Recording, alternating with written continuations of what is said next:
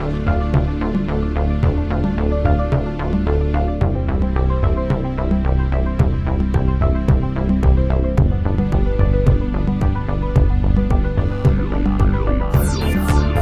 and gentlemen, welcome to another exciting episode of Adventures in DevOps.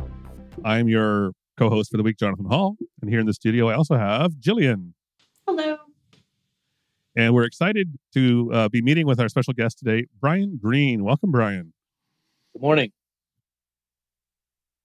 Would you tell us a little bit about who you are, what you do, why you know anything about DevOps, and maybe why you're here to talk to us? Sure. My name is Brian Greene. I'm the CTO of NeuronSphere. You can find us at neuronsphere.io. We are a DevX platform engineering toolkit focusing on data, and there's a huge DevOps component to that.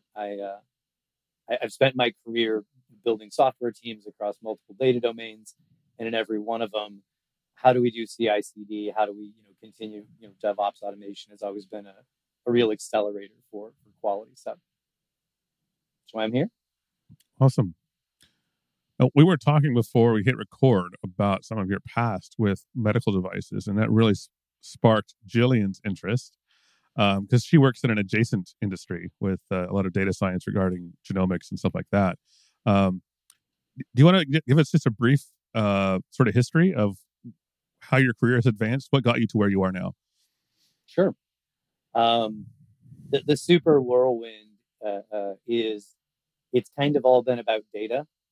I started with web apps, right? Building transactional web apps and how do we get those deployed and tested, and very quickly figured out that managers were often talking to the guy in the corner who was writing all the SQL.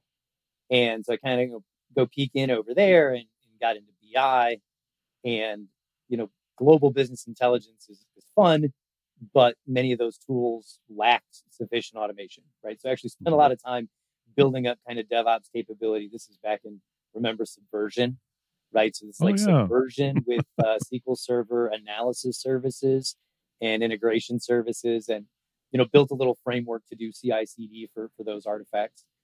It was fun, but it was a little slow, and we'd made a big acquisition, so I moved into enterprise service bus, kind of message-oriented middleware, built a huge middleware system. We connected 250 endpoints in a couple of years internally across a huge bus, and we built canonical object registries and did a bunch of data lineage stuff. And with that view of that kind of ecosystem, I moved into enterprise architecture and platform rationalization, which is really interesting, sort of theoretically, and financially has great implications, but it really it didn't scratch my coding itch anymore. So in 2016, I got a great opportunity to go build from scratch at Oris Robotics. So Oris is a little company down in Redwood City. They were building a really neat surgical robot. Surgical robots produce vast quantities of data. And when I got there, they said, we have vast quantities of data. Here it is in a pile. We got to do something with it. And you start doing estimation and you figure out that a vast percentage of the employees need access to that data, right? Huge percentages of the business processes that you're running will be on that as a backbone. And so started building an analytics practice there, and it's all about DevOps at that point because the results of the analytics are critical. Right? We're not experimenting in prod when we're talking about analyzing the performance of a robot. We need to trust things a lot more. And that actually leads to more aggressive testing, having multiple environments, doing real validation, lots and lots of automation. Johnson & Johnson acquired that company. It's a great exit. We had a great time in J&J. And then in fall of 2020, I guess, so about 2.5 years ago, we said, hey, let's go build a real platform engineering toolkit, kind of the thing we've been looking for. And again, a big piece of that is DevOps. A big piece of that is a deployment engine and artifact storage, dependency management, test automation management. So that's what we've been at for the last couple of years. Started targeting surgical robot companies and now are sort of moving into some other wearables. And so it's been exciting so far. Interesting. What kind of devices are you targeting now? So you were mentioning earlier you have surgical robots, but I mean, there's all kinds of medical devices. Is it all surgical robots, or do you do any other robotics, So we're looking, like lab equipment, microscopes? so we're open. We're open to Yeah. all that. All of those are possibilities, and we're actually looking at moving out of medical devices. And we've had conversations about do we move into nuclear, do we move into pharma, do we move into genomics? There's a lot of crossover in the regulated space, right? So a lot of med devices are very similar to all these other regulated spaces in that there's lots of laws that are going to tell you how you have to do things, and then you interpret those laws into policies, and then those things turn into like, how do we get things done? And so we feel like there's a lot of commonality, but we're pretty early, right? It's a good sized implementation to turn it on and sort of get it spread out across the company. So, would you paint the picture a little bit? What it looks like? What's different about software development for medical devices than, say, a SaaS or sort of a typical web API product that a lot of people work on something like that?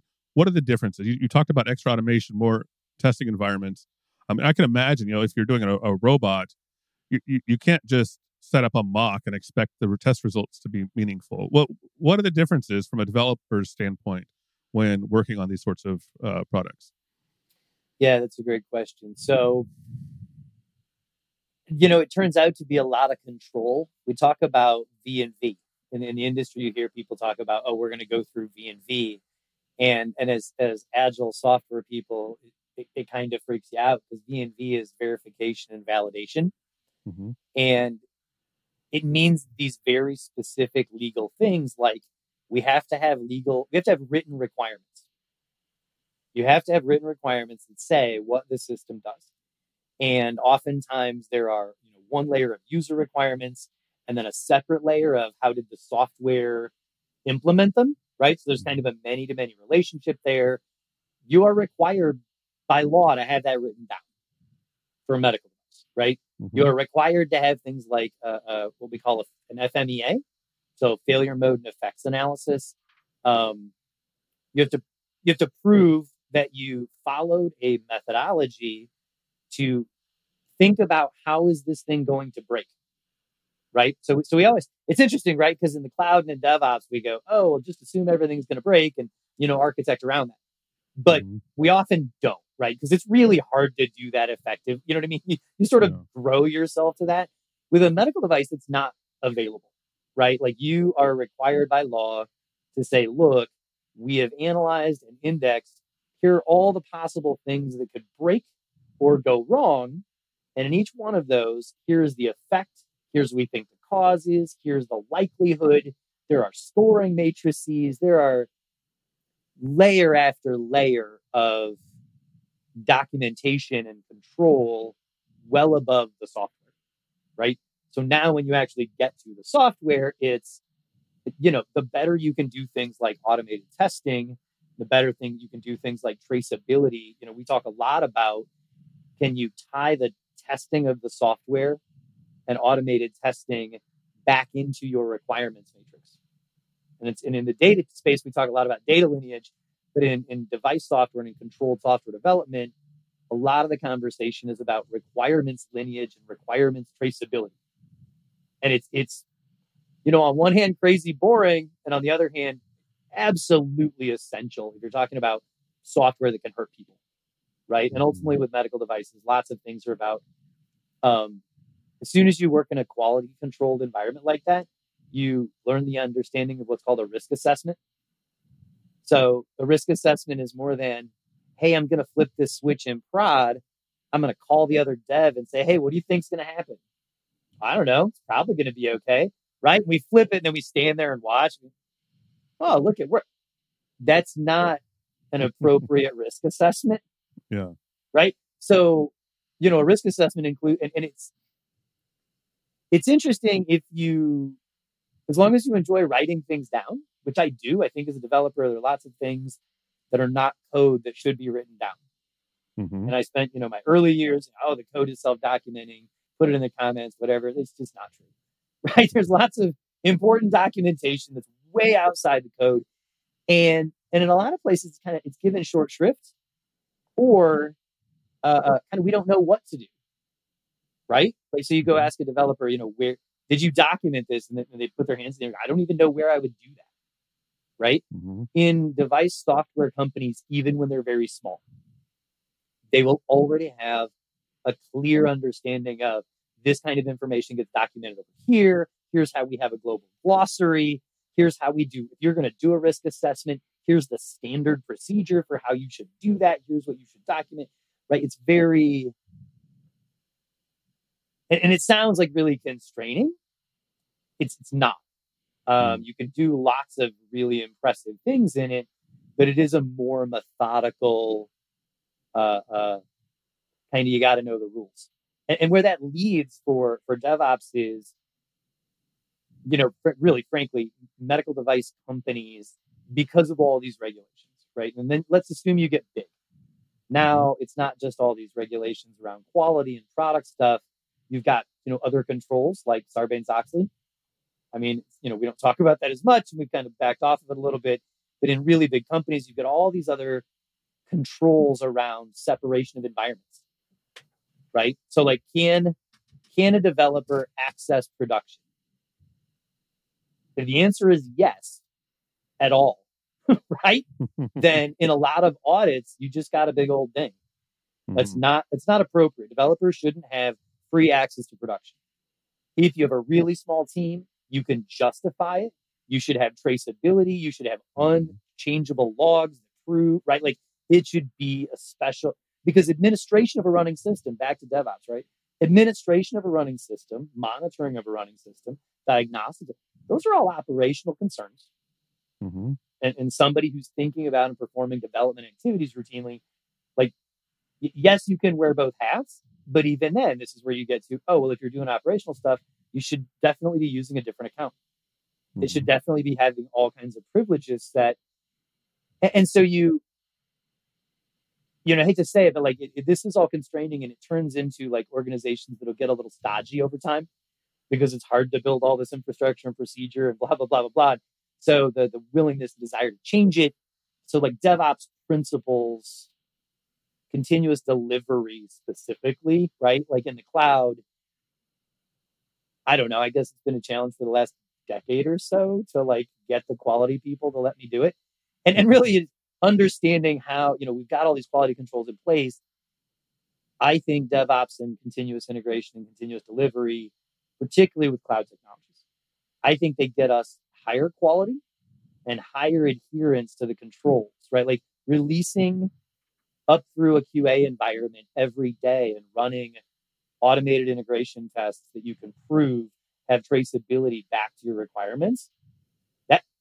That's a substantially higher quality than releasing every couple months. Yeah. Right. So there's a bunch of things in DevOps that I think enhance quality. And I've had pretty good luck over the last decade, like really getting the quality folks to say, oh, wow, that's a different way of doing it. But we can satisfy our controls better, right? Like we can get to better traceability. We can get to faster delivery. So much of it is quit talking about automated testing and do it well, right? Just like double down and actually invest in it a little bit. Quality people love you when you have good, right? So there's this nice thing. If you really like good controls and automated testing, move into like medical devices or like move into any of these highly regulated industries, because the quality team there will give you huge kudos. Like automated testing is the only way to get any kind of velocity, because you're required to prove testing for your releases, right? Yeah. So you don't want to get into this cycle of we're going to cut code and then we're going to throw it over the wall to some QA folks. And I am not exaggerating when I say they're literally clicking through the app and leaving their physical initials step by step in a test script. And those documents get scanned in so that you can prove who checked that script. Automating that, everybody loves that, right? Like nobody wants to do this click through, blah, blah, blah every time. But the only answer to it is what DevOps folks, really hardcore DevOps folks will tell you, which is, oh, well, you have to do CI/CD. I found that really interesting, though, because I would think that you would get an awful lot of pushback on trying to get rid of some of the manual, the person like actually there with their initialing things. Because I know I haven't been in the clinic or in the field in some time, but I can't think of a situation where I would have wanted to have some new feature or something on a medical device or on an intake form that was not approved by somebody else and like approved with a signature. And where it was a small team, but I was like a software person where I would have been like, yeah, sure, I'm going to deploy new features, and they're gonna go to like the clinic and be a part of this study without having been verified by somebody else. So do you get a lot of pushback on that? Because that's the first thing that I thought of is like, these people must be freaking out on you. Yeah, so there's a couple of layers of pushback that you get, and one of them is logical, right? And there's a real conversation to be had here, and I don't think. I always love tugging on this thread a little bit, right? So automated testing, and when I talk about automated testing, I'm actually talking about large scale. We deploy the app. So the other thing that this leads to is lots of environmental separation. So having dev test, QA, prod, regression, et cetera, the ability to have multiple deployments of your app that are cleanly config controlled. Like I can tell you everything that's in that environment. I can tell you every change that's been made, right? So there's a bunch of like guaranteed other capabilities that you need to have in place. So now I say, look, I can tell you the exact version of everything in QA, and we're going to look at this test script, and it's going to run an integration test. So it's going to deploy running against a deployed system. And from a QA standpoint, you get this pushback. You do get pushback, by the way. Like the pushback is immediate, and it is always an automated test can't find things that are wrong with the app that a person can. Yeah. True. What do you mean, though? Like, let's talk about that. They go, well, what often happens, kind of in air quotes, right? But what often happens is that as the tester is executing the test script, they'll see something else, right? And therein they have found a bug. And your automated testing can't do that. Okay. Totally true. Totally true. But the thing that they found, by definition, also wasn't in the test script, right?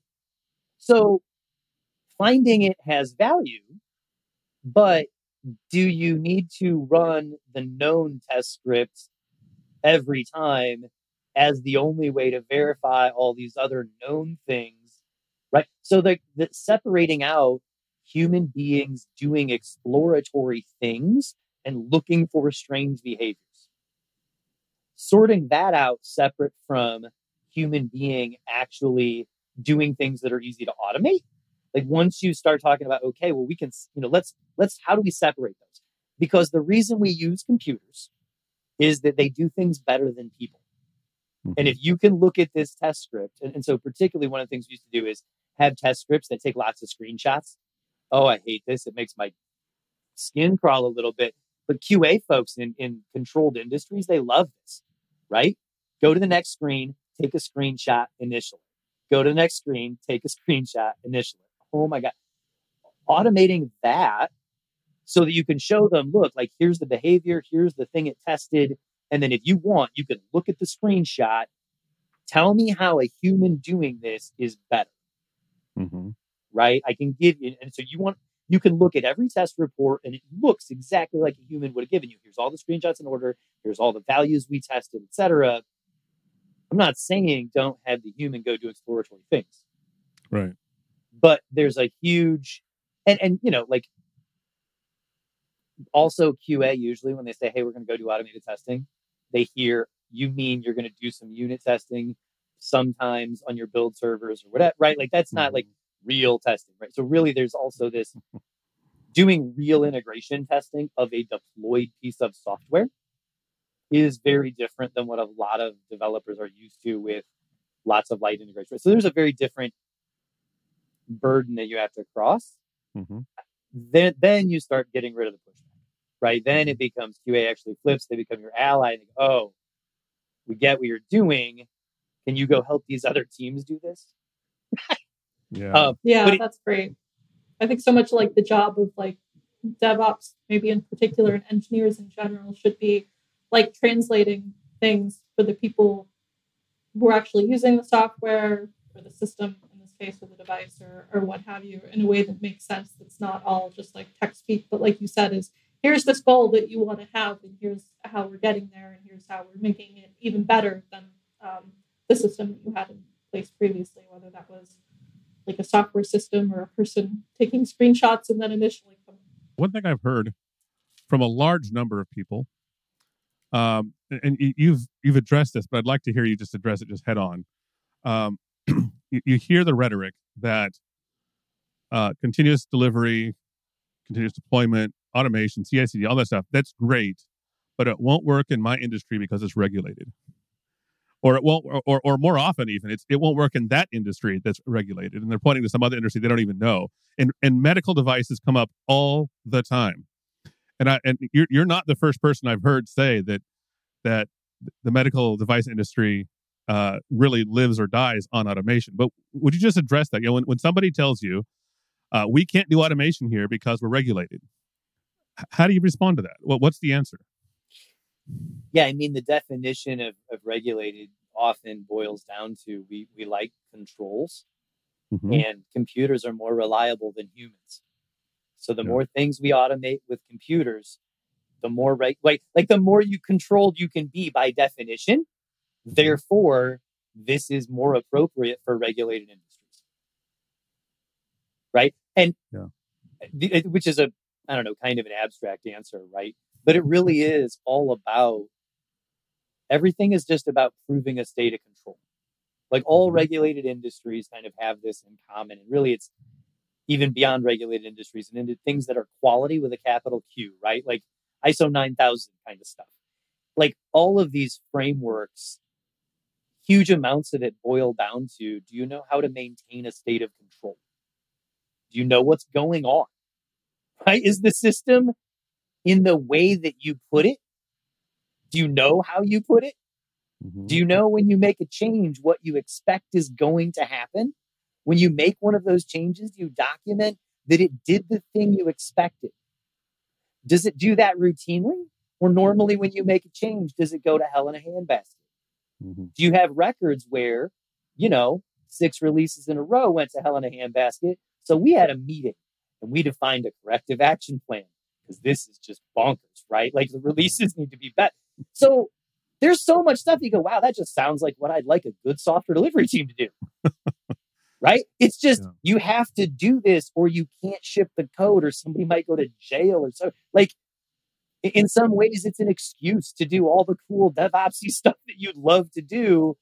You just have to learn how to frame it as this lets us go faster, which equals cheaper dev cycles, produce higher quality code, less risk sooner.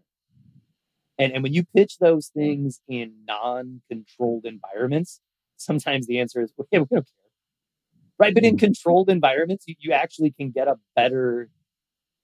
you get a huge tailwind when quality says, we fully support that. We think you should go spend money on it. It'll make the next audit go better. Right. Nobody wants a bad audit.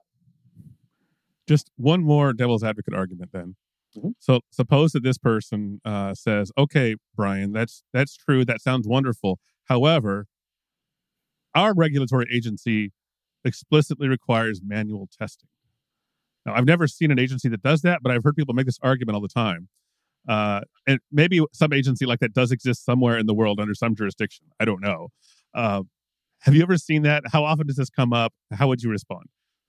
So, I said something earlier, right? I said that, the fun thing, and I mean, this is like all jobs, right? Like regulated industries aren't the only jobs where you have to follow the law. You have to follow the law everywhere.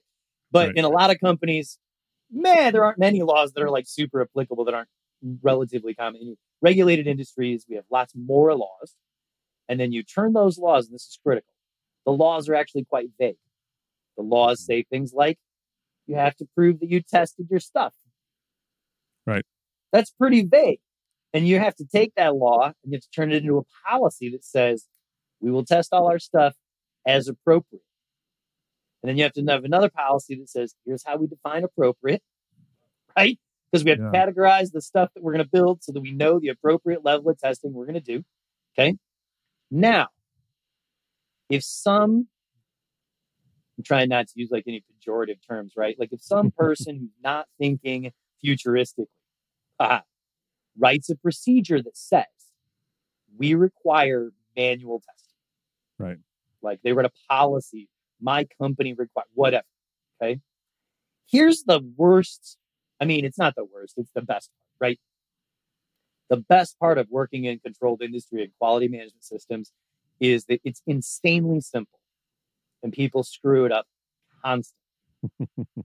You have to say what you're going to do, and then you have to do what you were supposed to do, and then you have to show that you did what you were supposed to do. Mm-hmm. You are bound to your procedures.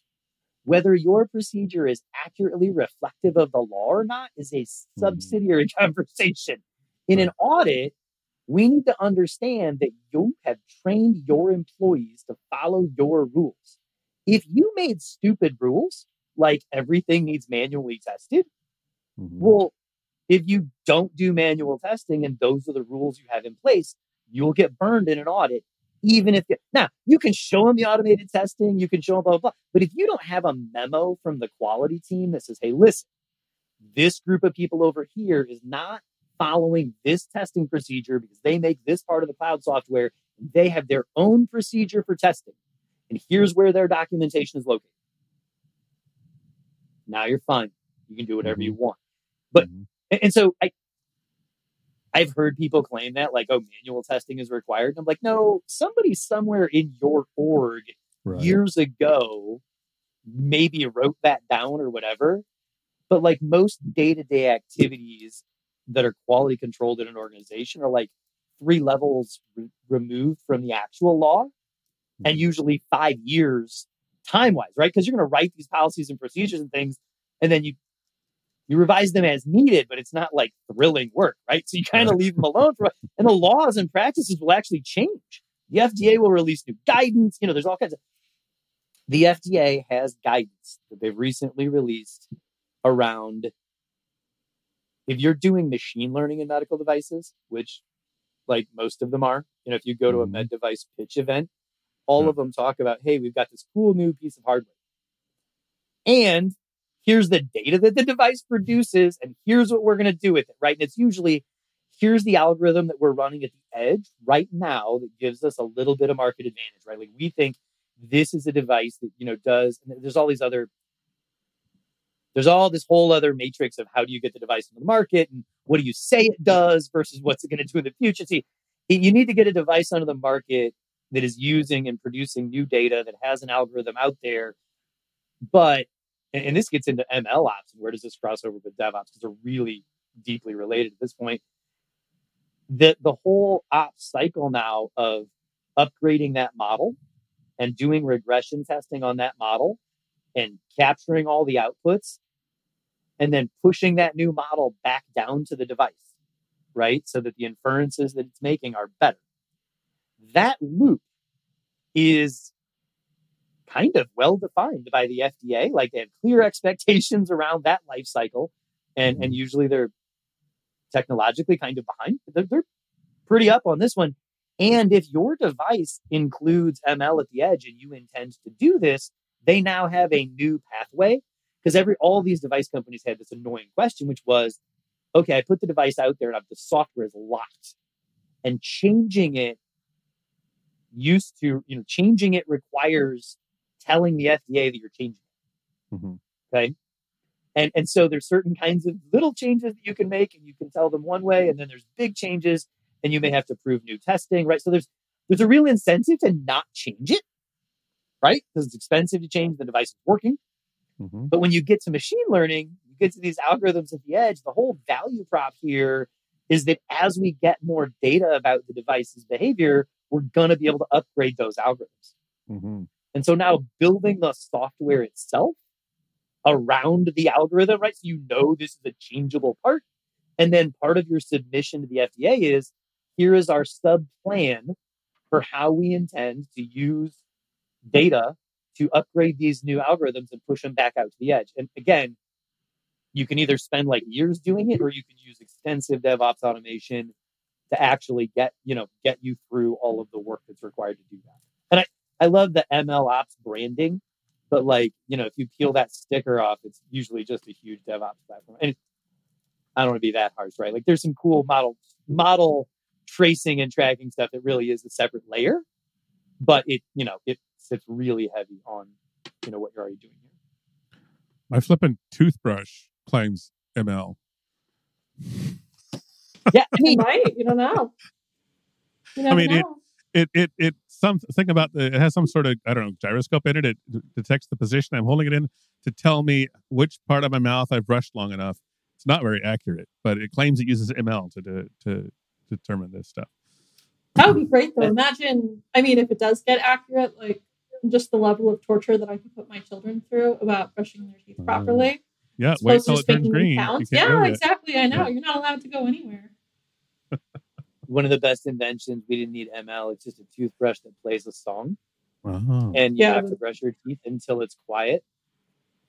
They have apps for that on the phone too, like, different times to do things like wash your hands and brush your teeth and all that kind of thing. So maybe the ML is like a little bit overkill, and I could just be standing around with kids making sure they brush their teeth properly. So another question I have, I think anybody listening is familiar with the concept of a user story. And there's a lot of variations among user stories. Some are actual user stories as intended. Some are just task lists. But what does a user story look like when you are building a regulated medical robot? I don't imagine the user story is, as a surgery patient, I want to have, I don't know, a mole removed or whatever the thing is that a robot does. I don't imagine that's the user story. What do user stories look like when you're talking about these devices? Yeah. It's interesting because in the agile community and the non-regulated community, we have this discussion all the time. Mm-hmm. In regulated devices, they solve this problem by writing a procedure that defines what they look like. Mm-hmm.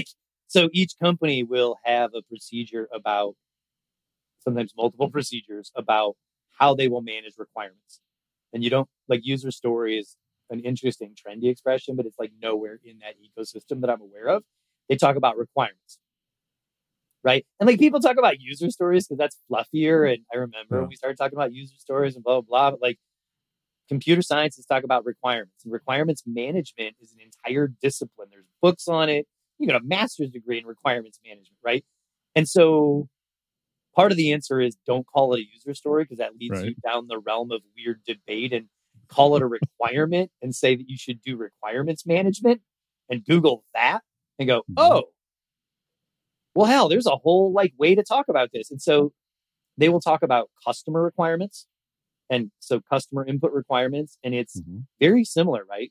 As a surgeon, I want to do this. I expect this result, but it's very crisp language. They'll have entire rubrics for how to measure them. And how do you measure the output? How do you test this? If you have a requirement, it must be testable, right? Nice. Yeah. Then they will write. And this is one where, right, you go down the road of Jira is the devil and all task management tools are the devil, whatever. Subtasks are the devil, right? That's really where you get to, because and I think most device companies, most regulated companies, I think, do a better job of this than almost all software teams. They only do a better job of it because they have to. And it's this simple idea.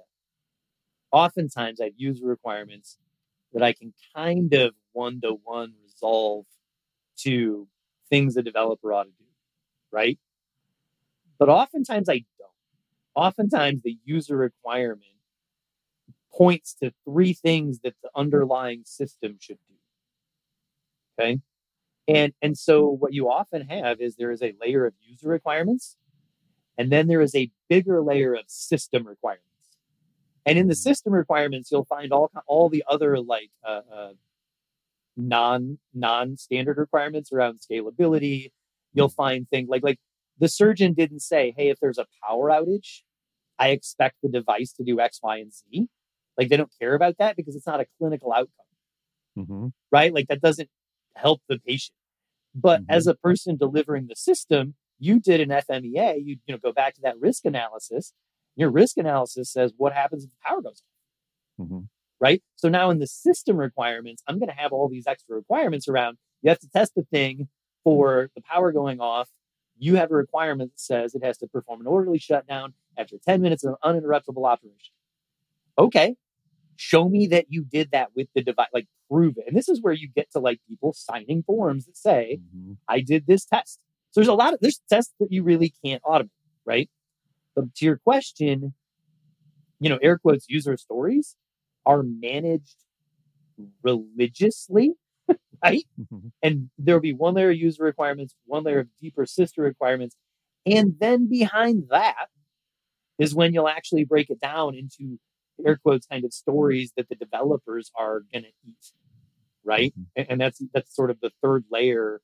And then under there is where you'll often see people having the argument about subtasks, right? So they manage this by really contemplating requirements management as a much more formal discipline and literally dedicating full-time staff to it. You go to most like startups and mid-ranges and say, hey, we're going to hire an analyst. As a matter of fact, we want like one analyst for every 4 developers, and their only job is to write stuff. And they just think you're crazy, right? In a controlled industry, I think that's amazing. Like I wish I was places where things like that happen because they never do. And it would be so like half the team walks out because of like whatever happened, that half the team walks out and now nobody knows where anything is or what anything's doing or why any decisions were made. But just as a real quick aside, I think every software developer, engineer, DevOps engineer, like whatever kind of title we're giving it to, should go try to find a project where they have to consider things that exist outside the scope of like the software, outside the scope of these like abstract, integrations of classes or whatever that we all have in our head, and go have to consider things that happen in the physical world, like what happens when the power goes out, or what happens if this thing gets dropped, or what if it gets wet, or like what if the robot is having a bad day, like all these kind of things, because it's just it's always like very important considerations that I find a lot of software people just haven't been exposed to enough, and I think it would be all good things for people to just be exposed to that kind of thing more. The real world is really brutal. It is. Like the world of software is pretty safe, but when you start writing software, I spent some time writing. I wrote this integration software that sent jobs to industrial printers. I took this like 1 year deviation in industrial print control and some other stuff, and I had to go get certified as a printer operator.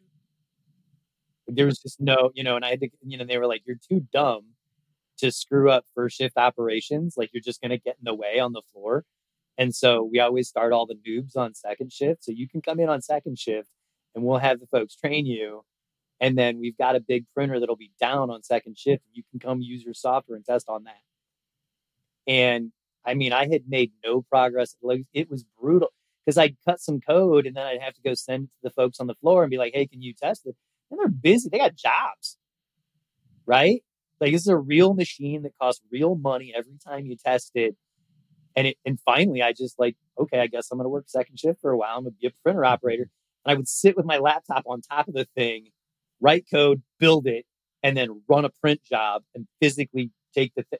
That was the beginning of me saying, hey, listen, I gotta write real software that interacts with the real world because it's just more fun.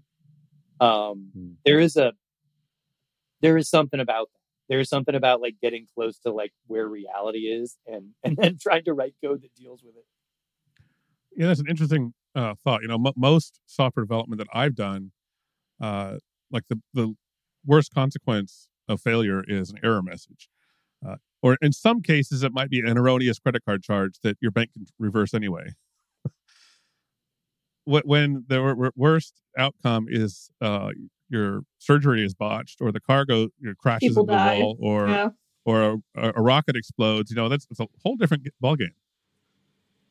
Yeah, my first interaction with that was when I was still in clinical research, and it was like the first clinical study that I was on. So why I was even in there is kind of beyond me. But one of the things that was done was when the patients would come in, they would have like, kind of all their vitals taken, and somebody just happened to be looking at like, the screen rolling by of like all the vitals being automatically taken by like our special machines, and be like, that person has really high blood pressure, they're going to have a heart attack. And if they hadn't like happened to have seen that, I don't really know what would have happened to that person, and I don't like entirely really want to think about that. But there are very like real world consequences to some of these things, or for tests that take a while to come back. So I was on a gestational diabetes test, and you do like the blood test, and then they take some time to come back. If those tests are like way out in left field, you need to very quickly be able to contact the person who had that test result so they don't die. Like there's a lot of like just things that you have to think about when you're dealing with not just software, but reality, like physical reality, especially if there's people involved. Yeah, physical reality is it makes it a lot more fun. You know what? So physical reality has changed my opinion about a couple of key ideas in software, right? Okay. So Jonathan, if I told you, hey man, how should we assign catalog numbers to new objects that we're going to create? Mm-hmm. You'd probably say, hey, like sequential numbers. Makes sense. What if I said, hey, we're gonna use catalog numbers that encoded in the catalog number are going to be things like the length of a screw and the diameter, right? So like an 0308S Mm-hmm. is going to be a 3 millimeter by 8 millimeter slotted screw. Okay. How would you feel about that, like as a numbering and naming convention? I wouldn't mind. I mean, I'm kind of using. I mean, so sort of the data modeler of me in me that I'm writing this SQL schema, for example. I just want a number. It's opaque as far as I'm concerned for the most part. So give me a number. It could be a UUID. It could be what you said. It could be a incrementing integer. It could be a fingerprint scanned as a PDF. I don't care. Give me an opaque number. I'll put it in the database. Right. So well, and they want strength, right? Sure. And we, on one hand, I totally agree, right? Like I just need a unique key for this table. I need a unique business key. And then on the other hand, though, you ask things like, well, but I mean, don't you already store the length and the diameter somewhere else? Mm-hmm. Like the name of the thing is slotted screw. Like, why are we doing this weird construction? And the answer is, when you have 50 or 80 different sizes of screws and they're all really little and they're all in one like display case, and you're in surgery and you need one of a certain size, all of a sudden having the size and having the screw information in the number mm-hmm. makes it more useful to the human. Right. I can say that for sure. Like having a number that's not. So there were multiple places across devices, in a previous company where, we'd have these whole discussions about, like smart numbering and should we do it and how annoying it is. Because it causes all kinds of weird problems too. Sure. Right. Like letting the users choose. Because what it really means is, hey, when we want to go make something, we're going to go define what is essentially a set of regexes. And we're going to sort of try to protect that whole family of regexes because we don't know how many things we're going to make. We don't know what size variations they are, but we don't, and it might take 5 years before we exhaust all the numbers in this subsequence. Mm-hmm. But we don't want anybody else to name stuff that matches this. So it produces all these other weird problems at scale. But right. like, as a data guy, for 10 years or something, just don't ever use smart numbers was an easy rule. Reality says that they're insanely useful in the real world. And that percolates all the way back to your ERP and your CRM. Mm-hmm. Yeah, it's so difficult to do that, though. Like, that's how gene and chemical names are. And then recently there was like a funny article. Chemical names are named sort of like the name itself is supposed to be informative to the chemical, like the structure of the thing, except there's such a pain to figure out. And then, and to do all that somebody wrote like a machine learning model where they're like, we're sick of doing this. We have a new machine learning model and it'll get you your names most of the time. It was created out of like pure frustration from naming that. I'll bet genes will have something Genes will have something similar at some point, I'm sure, if they don't already. But yeah, no smart names. It's all letters and numbers until it's all ID strings. I make a similar point about version numbers of software. Version numbers are a human convenience for the most part. Now, there are exceptions. There are tools that require an incrementing version number, for example. But if you're just building a monolithic web service, use the Git SHA, and unless your marketing team needs a version number, and then let them choose it. They want to call it SaaS 2023. Let them call it that. That doesn't have to have anything to do with the version of your code until you have dependency management tools that require Semver or some other schema of versioning. Then you're going to need to do that, and it's always a pain in the butt because then you have to start tagging things according to your human readable versions and whatnot.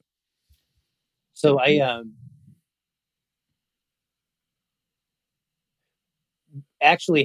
using versioning and having dependency management set up is on my list of minimum required things for a dev team.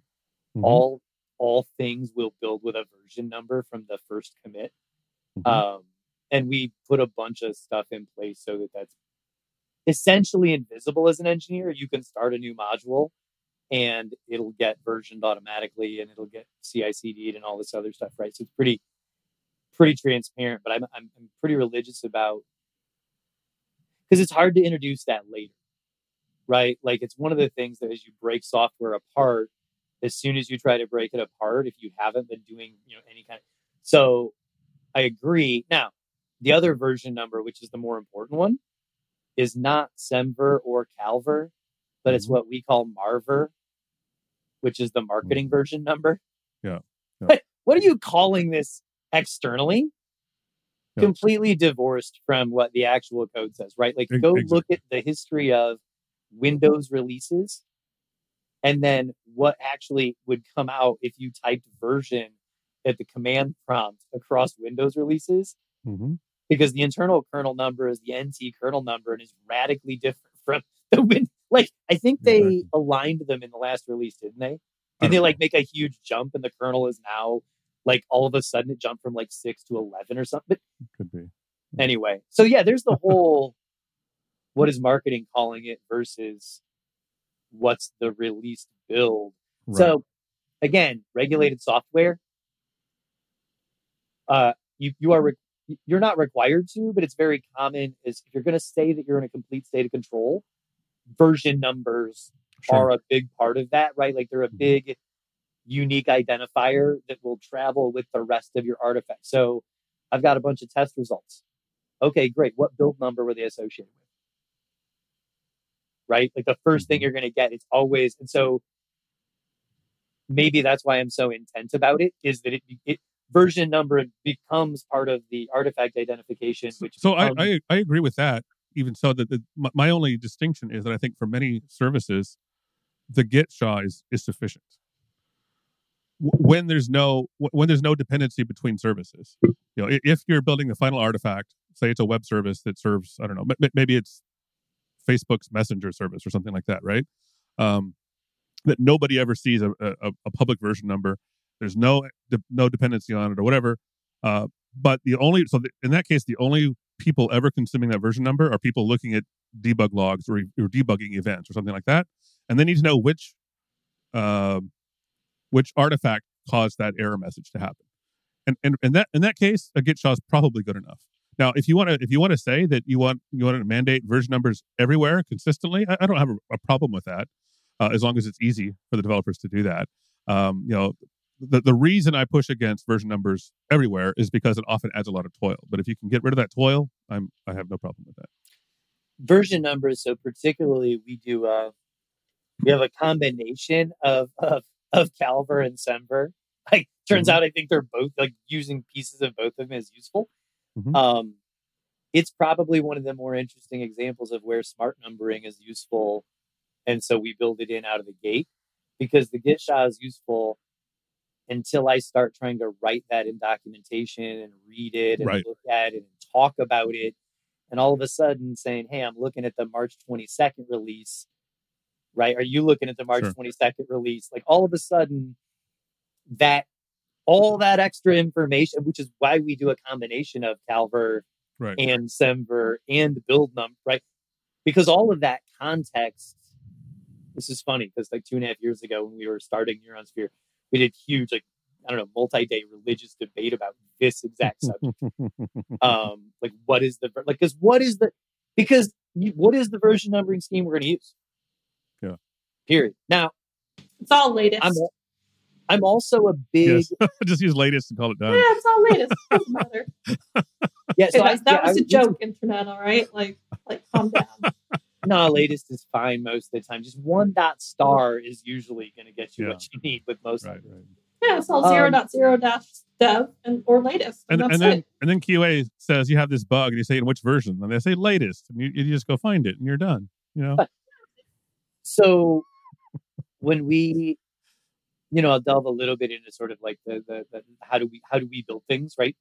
So we take a very aggressive polyrepo approach, right? So literally, multiple Git repos is my assumption.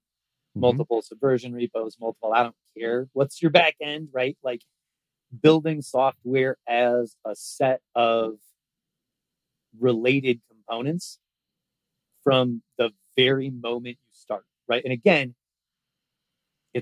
maybe it's hard. If you remove the toil, I like your expression, right? Like if you remove the toil, the developers don't even notice this, right? So no matter what kind of technology you're trying to build, all of our repos will track version in the exact same way with a version file that's in the exact same place in the repo.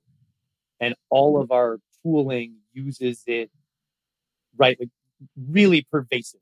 Right. And so I guess, attacking dependency management as a very, very first class citizen maybe was kind of one of the things we went after when we started building our toolkit, because it's hard. And if solved well, I think you can scale a software team, much, much farther, sort of easier. But you're right.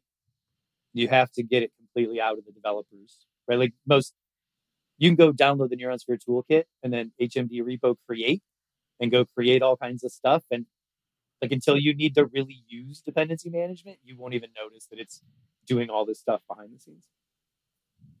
So I don't know. I suppose I have to agree with you. It's really annoying to do. Yeah.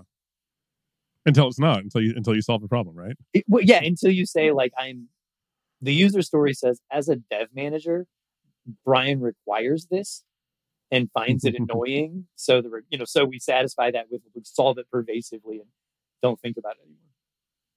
So let's talk more about NeuronSphere and the products you guys produce and sell. Just give us an introduction. Sure.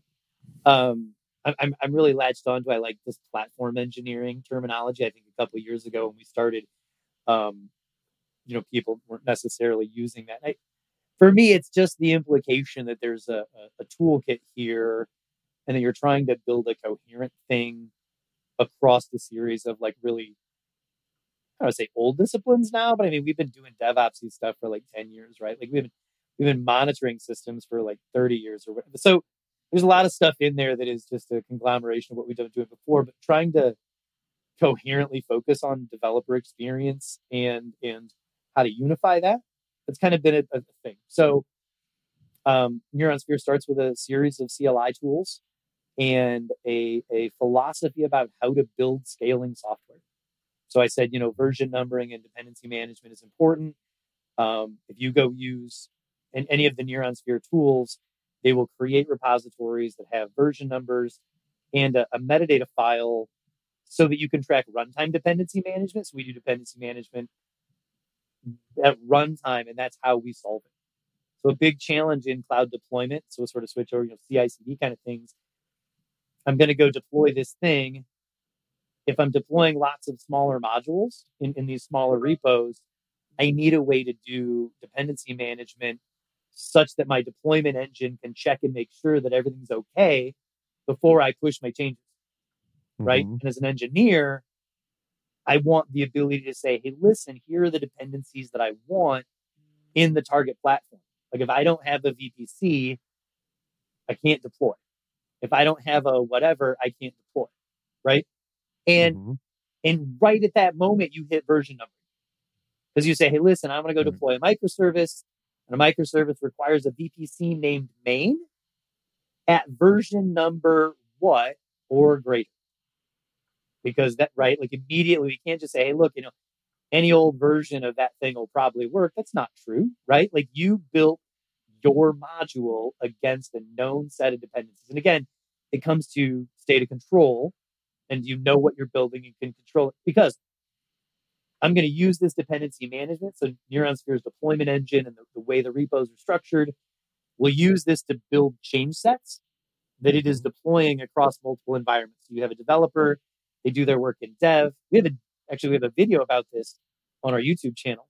So you can go to the NeuronSphere channel on YouTube, and there's a video on there called like drift detection between multiple environments. And this is a common problem. Developer goes, they want to build some isolated stuff. They want to test it and make sure that it works. So I want to go test this in an ephemeral, isolated environment that's mine. And just to do that, I kind of want dependency management because I don't want the entire stack. I don't want the whole solution, but I know that I need a few pieces at certain. So grab me those pieces and their dependencies, bring them down. Let me do some work over here, create some new versions of some modules. And now I'm going to submit those to the pipeline. So they're going to go into dev. And now that they're in dev, we're going to look at the deployed modules. And again, these are standard shaped repositories. We're going to go all the way back to what I said about integration testing, right? So we want to integration test what we just deployed. And, in the DevOps space, I feel really strongly about this, right? We have all these discussions about, should we have multiple environments and how often should we do deployments, et cetera. If you're doing infrastructure as code, right, then deploying the infrastructure as code to an environment, deploying, seeing if you can apply the change successfully is literally the only way to test it.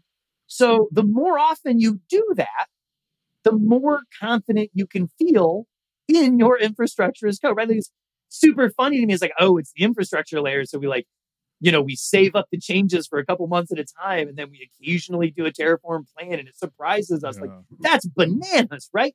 And so we kind of combat this. We have a lot of tooling around building small repos that do nice little things. And then you do dependency management on top of those, do the deployment engine. So now we can deploy all this stuff to dev. And we're going to look in each one of those repos because any one of those repos can kind of advertise that it has integration tests, right? And you should be able to run those locally. You should be able to run those in your developer isolated environment.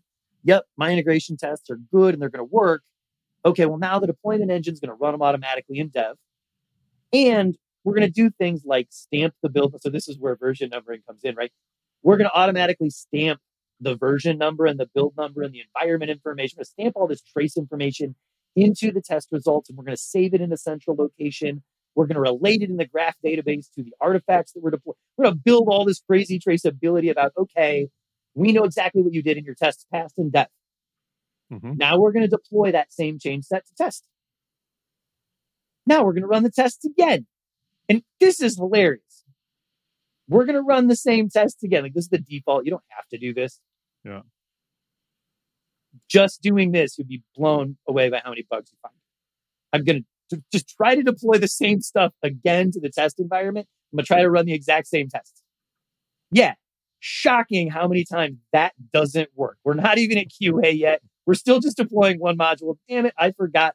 Fill in the blank detail, right? Okay, so the engine is going to go. It's going to run your tests. NeuronSphere engine says, you know what? You passed. Now, we talked about CI/CD and industries and can you do continuous delivery? So let's talk about continuous delivery a little bit. Because everything I just described was automated and it was super cool and it feels like very DevOps.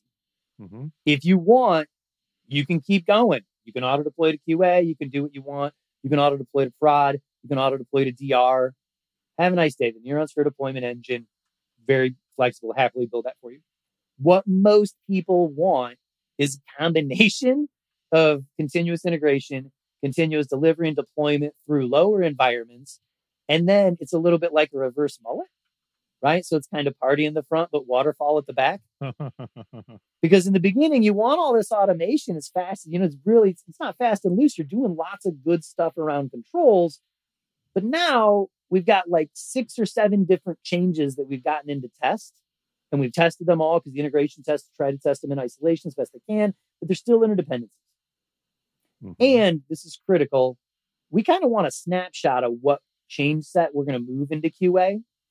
And I want to be able to deploy that exact same change set into prod and DR later, right? Mm-hmm. And now we're going to introduce a time delay because I'm going to create, I've got a function, actually, our deployment service says, give me the delta and build me the change set between any 2 known environments. And then we'll use that as our starting point to decide what we want to move. Mm-hmm. And so you do this drift detection between passing things in test, the current state in QA, that gives you a change set. That's the change set that's the trackable release that you're kind of interested in. Now your QA people are going to pay attention. And what is it? It's a list of modules and a list of version numbers. I'm going to apply this set to the known set of list of modules and list of version numbers. I'm going to apply it. And then I'm going to take a version numbered set of integration tests and I'm going to run it against that in QA. And it's going to produce those same results and I'm going to store them. Now I can make a determination. I really like this exact combination. Okay. Because I'm not doing the continuous, everybody gets to throw their code in the back end of the pipe. That's great. But at some point, like somebody says, you got to slow down a little bit. Like we don't do production releases every day. We only do them on Wednesdays or whatever. Like as much as you want to do continuous delivery, hardcore all the way to prod, it's really hard to get people to let you to do. Right? You can do it with little services that they don't care as much about. Mm-hmm. But the main ones, okay, now I've got this change set. Okay, roll that to prod when we want to, right. And go roll that one to DR. And there's conversations we can have about how to warm spare, sort of modify the change set to warm spare on the infra layer and whatever. But that is so we provide a set of CLIs and project templates and really a development methodology to go along with how to build software that will do that whole stack kind of out of the box. We work against AWS right now. We'll be expanding platforms at some point. But you can go pip install NeuronSphere, get all of our local tools and start doing development and sort of project templating. There's a whole other layer inside there. We have a code generator and a documentation as code tool that we also integrate. So, regulated environments, I think is a general good practice for developers to do documentation. So in our YouTube videos, you'll see us always switch over to the documentation. And it's generated documentation that comes out of source control repositories. That gets built as part of the CI/CD pipeline too, right? So you can always find the right version of the documentation to go with the tests, to go with what's deployed where. So we supply a command line tool for that and a bunch of utilities. It's really it's the minimum viable toolkit I think a developer needs and a development team needs to be successful. And it starts with a bunch of CI/CD and a bunch of things about version control and a bunch of things about documentation and standards and testability. And you can go look at the NeuronSphere code today. We have about 250 repositories. And if you tell an engineer who's not touched one of them, hey, go look in such and such CLI and make a change. We did this kind of as an experiment the other day. I said, hey, Alex, take me over to this other CLI. I want the following changes. It took 12 minutes to figure out where to make the changes. Okay. Because we have a dozen CLIs, but they all look like the same engineer wrote them. Okay. Right? We have 26 microservices and they all look like the same engineer wrote it, right? Because we use all these tools that make this polyrepo development experience very, very, very consistent, automated, it also means the developers have lots of portability around the stack. Mm-hmm. And sort of you can move into a different piece of it because we assemble all software as a collection of those repos at version. So it's literally dependency management for all of the things that you build. If that's a collection of superset dashboards, those go in a repository. They will have a version number. You can set a dependency between those and your Airflow DAGs, which are in a repository with a version number, right? So you can deploy those, and then there's the infrastructure to continue to extend it and add new tools. So it's a kind of a toolkit.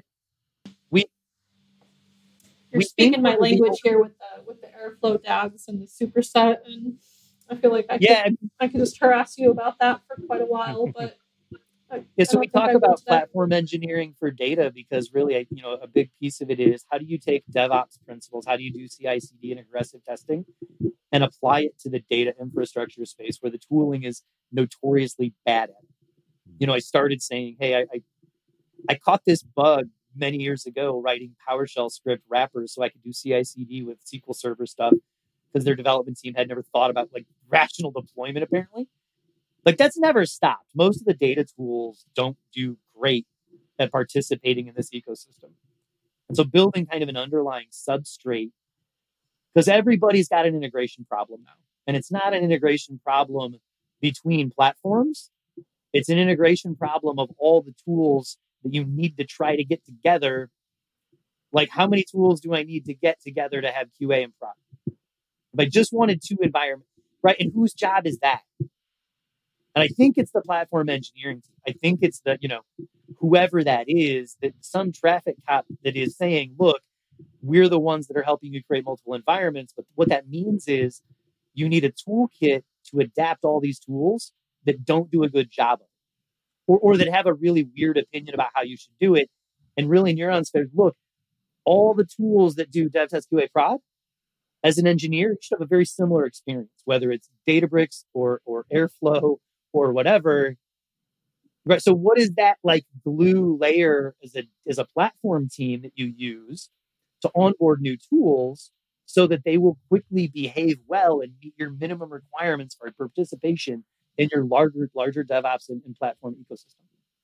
How do you add dependency management to all these tools that inherently don't have it? So this is what we use.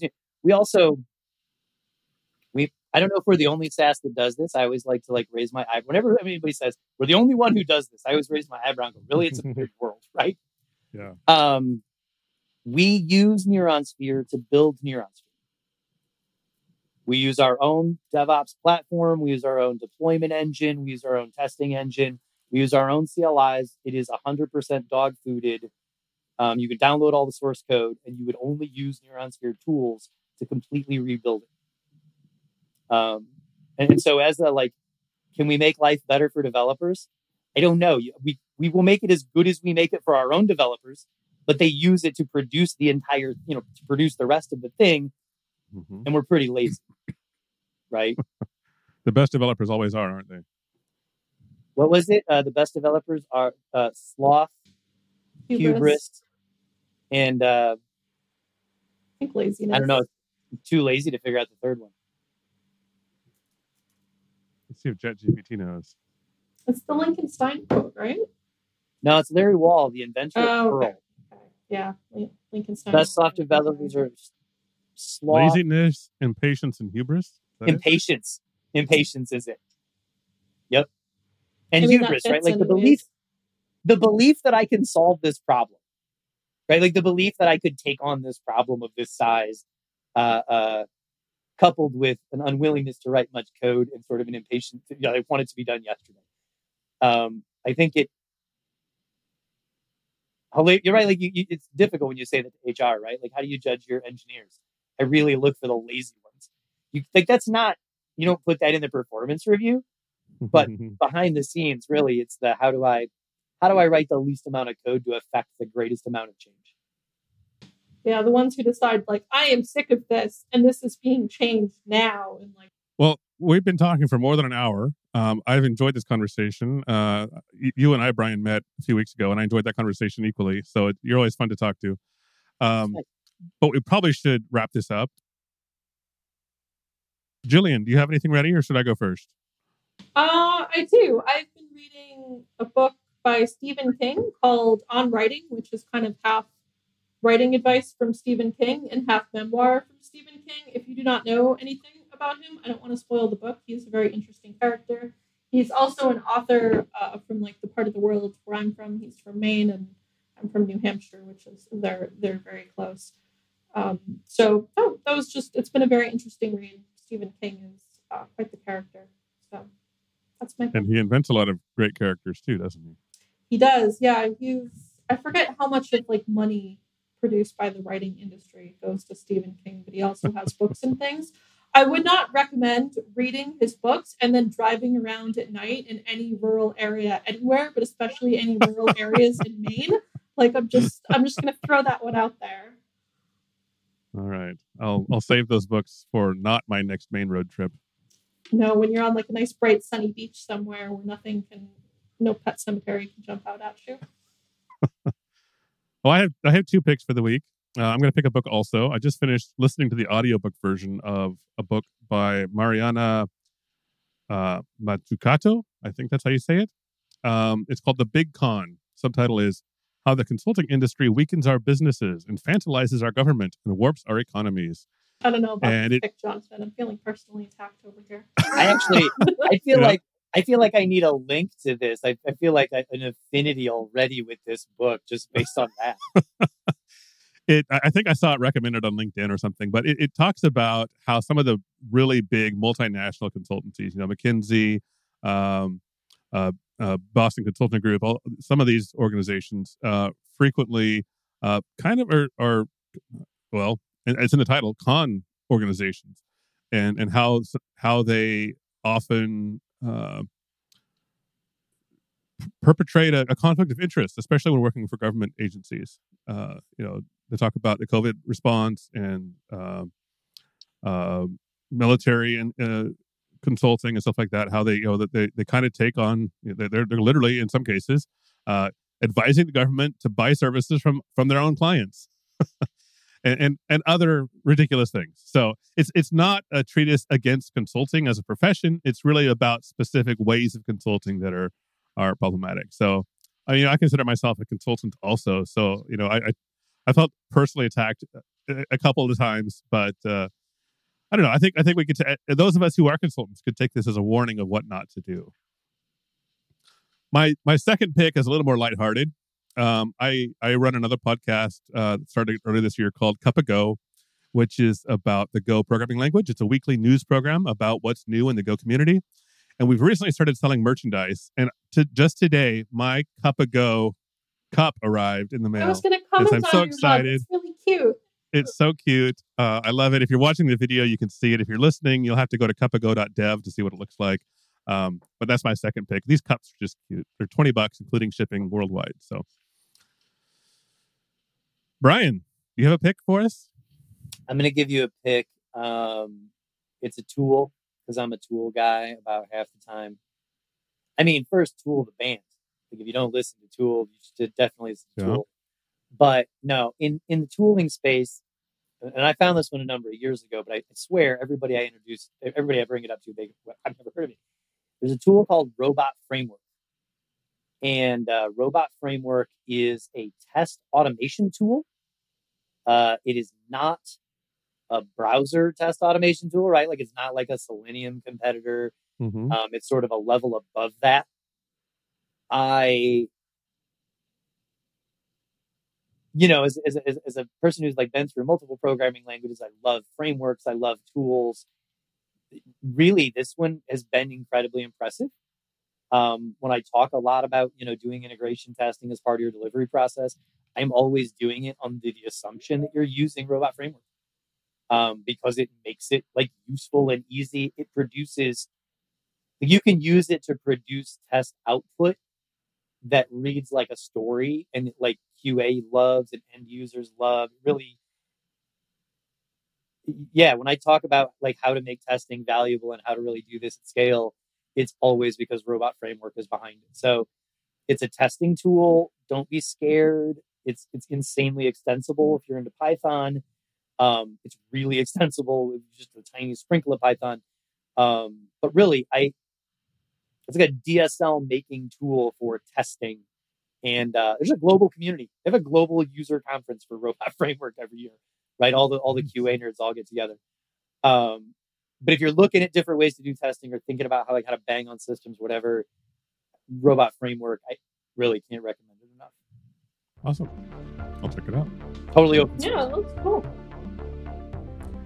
Very cool. Well, Brian, Jillian, this has been fun. Thanks everyone for listening. It has been. Hope to see you here next week for another adventure.